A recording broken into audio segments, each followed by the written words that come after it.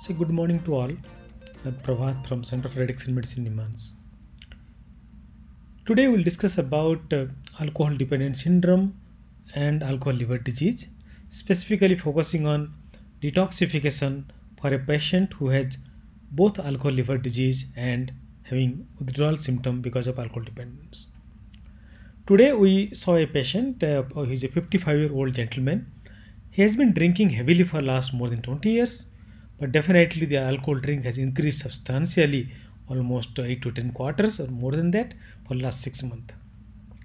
His last drink is in the day before yesterday evening, and yesterday night he was observed to be very restless, not sleeping at all. Actually, has not drank alcohol for almost for more than 12 to 18 hours. He was irritable, and there are also tremors in hand. Now today he has been brought to by his family member to our hospital, and during examination we realized that there is bilateral pedal edema.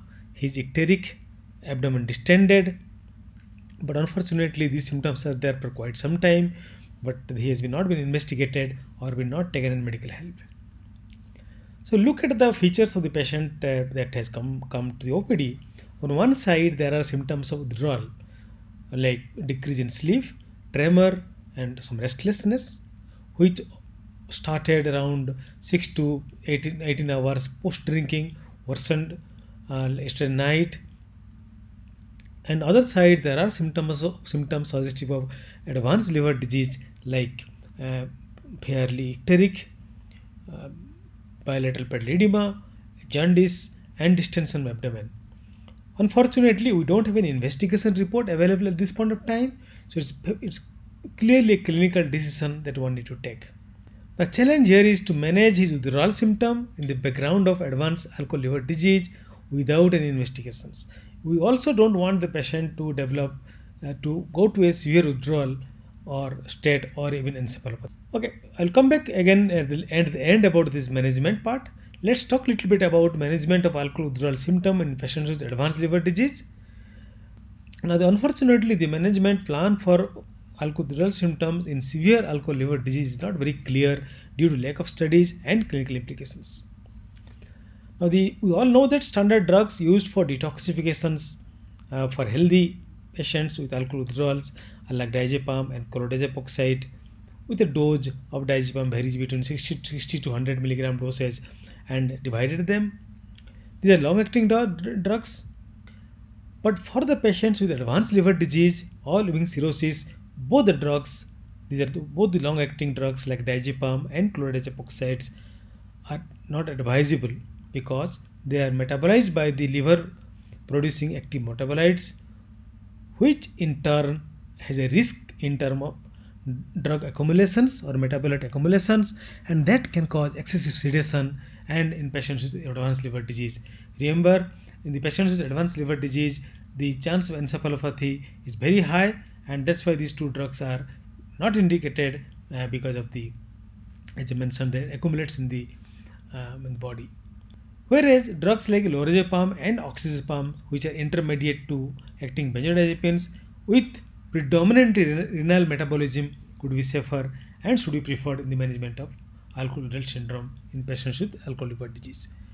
Now, coming to the regime, whether you go for symptom triggered regime or a fixed dose schedule, in a healthy patient, I'm talking about the patient without any liver disease or significant liver disease, one can go for fixed dose schedule. But in cases with end stage liver disease or significant liver disease, it's important to give symptom triggered regime so that to avoid the accumulation of the drugs in the body.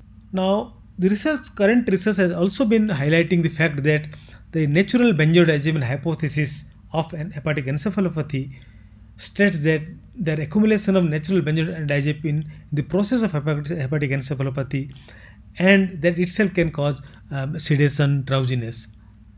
In the presence of significant liver disease, these compounds escape hepatic clearance, accumulates in the systemic circulation, and contribute to hepatic encephalopathy by stimulating the action of prescription benzodiazepine like diazepam. And also simultaneously, this again recent study has found that the serum concentration of endogenous benzodiazepine, that is benzodiazepine that is produced inside the body, in the patients with advanced liver disease or cirrhotic disease are pretty high. Hence, that the people with very advanced alcohol liver disease may not require external benzodiazepine. So in this case, what we did is actually we advised liver function test, prothrombin time, albumin globulin ratio, and other indicators, serum ammonia, and also meantime asked for a medicine bar gastroenterologist opinion about this, keeping in the mind that we also don't want his withdrawal to go further worsen. We started low dose of lorazepam, basically 4 milligram in 4 divided doses, allowing it thiamine supplementation of 100 to 200 milligram per day. Summary of the condition where both can present of managing alcohol withdrawal symptom in a patient with severe alcohol disease, liver disease. First summary point: it's critical to distinguish alcohol withdrawal from hepatic encephalopathy, because the use of benzodiazepine may be counterproductive in case of hepatic encephalopathy.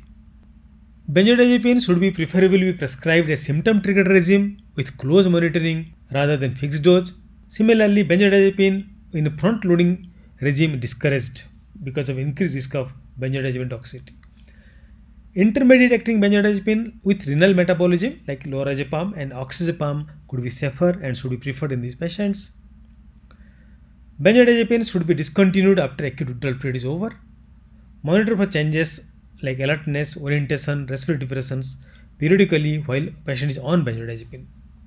Studies have shown that serum concentrations of endogenous benzodiazepine rise in most cirrhotic patients.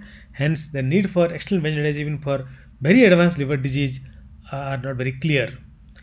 Lastly, in case you feel benzodiazepine cannot be given and withdrawal has to be managed, maybe choice drugs like baclofen, gabapentin, and topiramate can be considered as an alternative agent to manage alcohol withdrawal syndrome with patients with severe liver disease. At the same time, supportive care should include fluid electrolyte balance, treatment of concurrent infection, prescribing thiamine, and multivitamin supplements to prevent Wernicke encephalopathy.